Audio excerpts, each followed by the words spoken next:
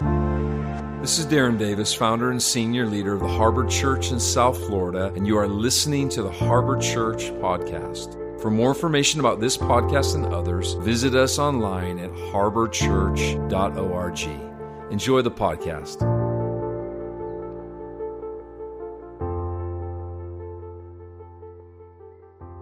Hello, Harbor peoples. This is Julio. I am extremely excited and just ecstatic to be able to sit here with you guys today and share some real beautiful things that God has placed upon my heart. And I believe that these things are also working itself also on you guys' heart. As you know, at the Harbor, we were for quite a while now talking about love, what it means to love someone or loving people. And as you know, we were, it was a crazy season. I don't even have to stress the things that was taking place mainly in America for the past several months. But it was crazy. With the pandemic, with the racial tension, with people losing their job and all the things like that, it's so easy for us to turn into ourselves and just isolate and stop expressing the love of God. So my goal is today, and I am excited, and I will be totally honest. I woke up yesterday morning before I went to work, and this feeling of, this feeling of joy came over me, but yet a feeling of seriousness. How do we mix the two? Joy, meaning that what God is doing, or better yet, what he did already, our history in Christ Jesus, the glory and the resurrection power, that is ours. I think that reality in itself births forth joy in our hearts if we are embracing it the way we should be. But yet there's a sense of seriousness or a sense of soberness that I was also experiencing. I thought about Martin Luther King. And this is not a message on racism, but more so on the love of God. But I thought about him as an individual, and I thought about how was it when he woke up in the morning and facing all the different things that was taking place in the earth. And I know that he had a sense of soberness and also a sense of compassion and also a sense of responsibility. So what I want to focus on today at Harbor at Home is our role in Christ being glorified in the earth through love. So that's my goal, and that's what we're going to dive into. The first scripture I would love to share with you guys is John 12, verse 20 through 25. This is beautiful. Listen to it, please. Now, among those who went up to worship at the feast were some Greek. So these Greek came to Philip, who was from Bethsaida and Galilee, and asked him, "Sir, we wish to see Jesus." Philip went and told Andrew. Andrew and Philip went to tell Jesus. Listen to this response now. So, Jesus, in the middle of his ministry, he has a successful earthly ministry. And I really want us to grab a hold of this. Jesus has a successful earthly ministry. Signs, wonders, glory, walking on water. The masses coming out to watch him and to listen to him preach and to eat of him. So you have these guys coming to speak with Jesus. What they wanted to speak to him about, I really don't know. But listen what Jesus says. It is so crazy. And Jesus answers them, "The hour has come for the Son of Man to be glorified. Truly, truly, I say to you, unless a grain of wheat falls into the earth and dies, it remains alone. But if it dies, it bears much fruit." Darren spoke on this, I think, a few weeks ago. So they're coming, they're telling Jesus people want to have an audience with him. There's some some Greek or Gentiles who desire to have an audience with him. And Jesus' mind is set on going to the cross. His mind is set on the glory of God. And it's very crazy how he ties the two in together. The Son of God must be glorified, and he, in the same sentence or the same breath, he expressed that unless a wheat dies, it remains in itself. What am I trying to say here? If we are going to see the glory of God, the way that God intended us to see the glory of God, the first thing that we are going to have to do, or better yet, the first thing we are going to have to embrace and to accept is death. So Christ knows that we were not able to live the life that he lived on earth in his earthly ministry pre the cross. So Christ knows that in order for us to be able to express, in order for us to demonstrate, in order for us to be able to not just express, but to experience for ourselves this love, this glory that he's speaking about, he himself must die. Christ as a seed, a grain, must die. And as Christ died, he raises up from the dead. And Paul reveals to us the mystery of what he actually did. But Paul said, we were crucified with him, the old man, and the new man rose up with him in resurrection power. So Christ is saying that unless I die, no one can really exhibit my glory. I cannot really live. You cannot really experience the love that I exhibit on earth, the glory I exhibit on earth, apart from me. So Christ invites us into his death. So the Bible says we are born of God. You understand that? Our inheritance, our life now, is born of God. Our old history, everything we did, everything we were prone, we were weak to, everything that was representing failure, all of the works that we did, that was dead works, is now dead with Christ, buried with Christ. And now we have a new life. And this new life is Christ in us. Christ in us. So my goal is like, are you ready? Or are you ready to embrace this Christ inside of you in the way of expressing the love of God? However, I will ask another question, and this is not the questions that I have for the end of my segment, but I have a question here, and if you're not seeing the glory of God manifesting in your life in the context of love, what hinders? What hinders? Death to self always produce glory. Let me read this. 25. Whosoever loves his life loses it. And whosoever hates his life in this world will keep it for all eternity. What he's talking about. Christ is talking about a love that we once had before we were regenerated. And that is the love of the world. He ties the world in with our lives. And he said, those who cling to that old life will lose it.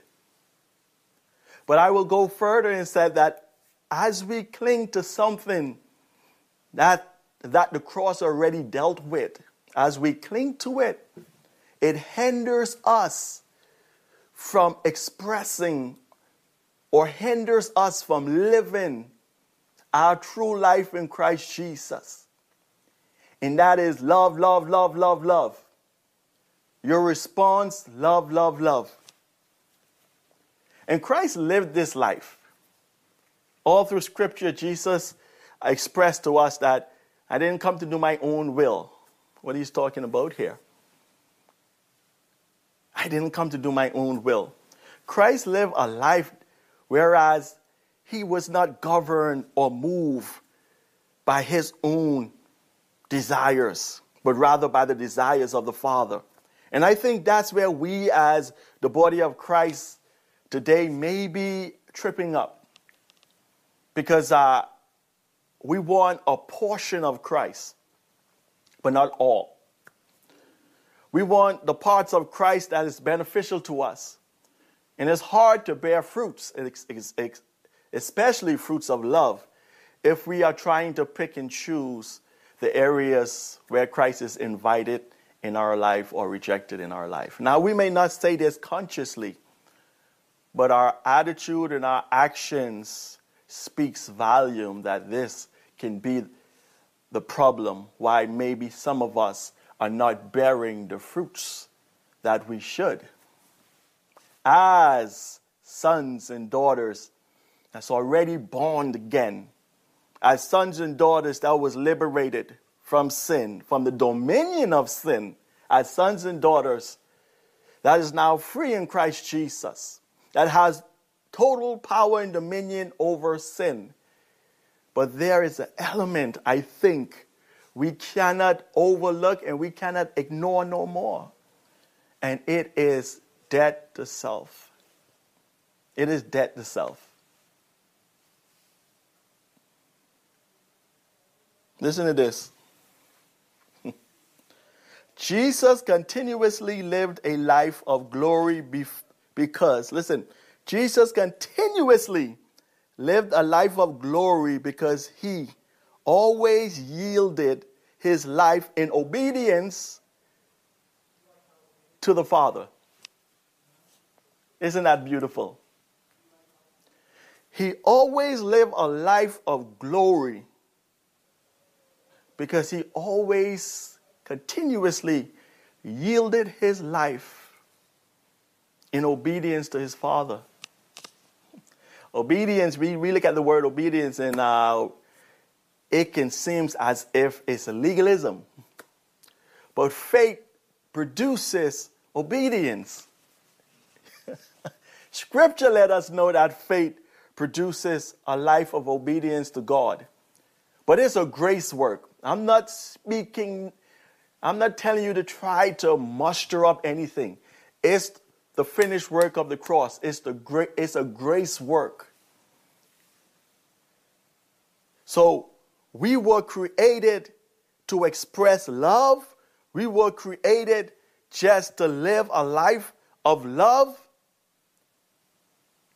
But yet, we have this other part of us that needs to be dealt with. Or better yet, we need to come into agreement with the cross that it was dealt with. And I'm talking about the old man that hinders us from loving, hinders us from doing the things that God called us to do. I'm getting excited. This message is for me. We are born of God through Christ's death, to live and to love even as Jesus did.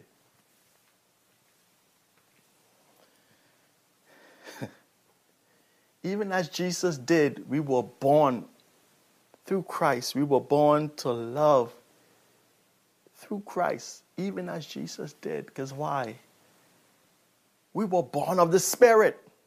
I think that it's so easy to be convinced of the way we dealt with stuff in the past.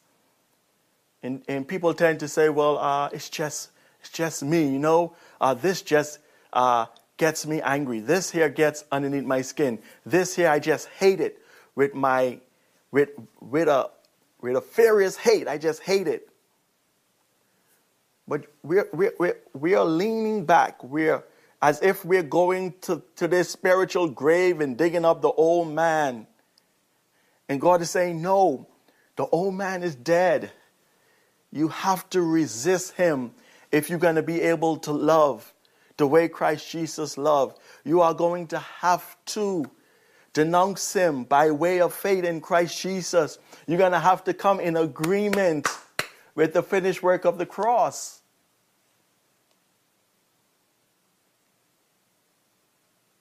Christ is in no way, shape, or form telling us, okay, I got to do A, B, C, D, E, F, G.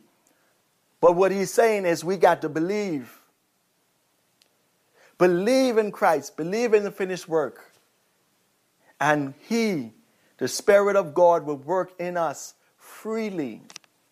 And we will be able to express love freely.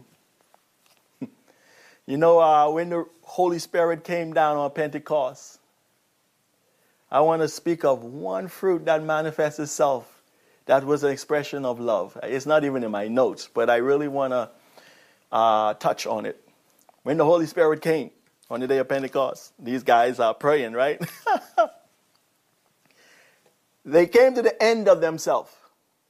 And I want you to know that we don't just come to the end of ourselves. We remain at the end of ourselves. You see? Christ is our life. And I have the scripture here where Paul spoke about that. When Christ appear, we shall appear with him in glory.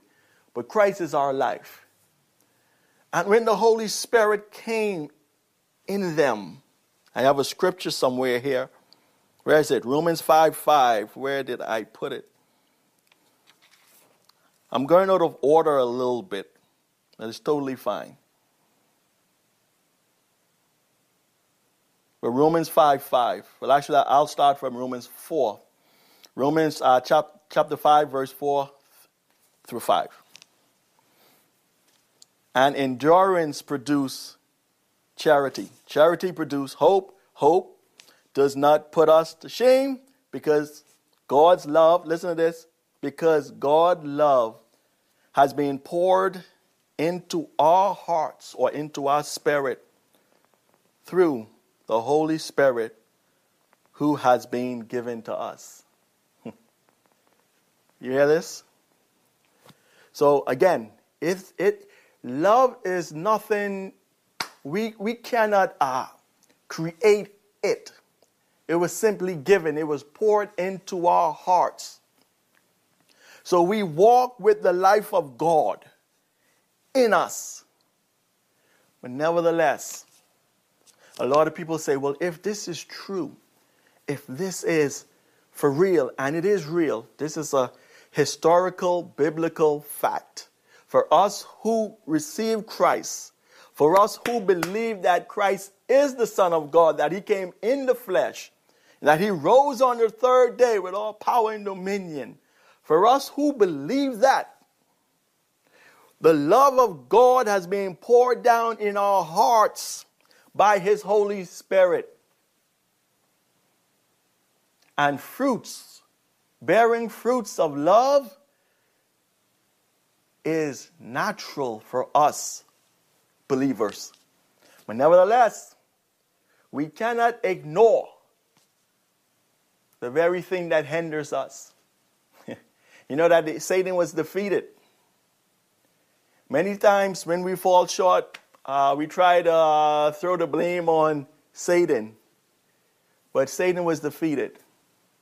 It is not Satan. The Bible commands us to crucify the flesh. The Bible commands us to resist the flesh. The Bible commands us to have dominion over the flesh because Christ has freed us from the rule of sin. So that's, I think, is a practical place we need to park for a little while. And we got to deal with flesh or the old man or with self. want to tell you a story I heard from this old preacher. This happened way back in the days in slavery. I cannot remember the person name, the particular slave name, but nevertheless, I will do my best to express this glorious story that blessed me. But anyhow, there was a slave owner that purchased a bunch of slaves. But this slave owner was an atheist. And he was determined that all the slaves that he purchased, he was determined that none of them can pray. They cannot worship God because he was straight, hardcore atheist. He didn't believe in God.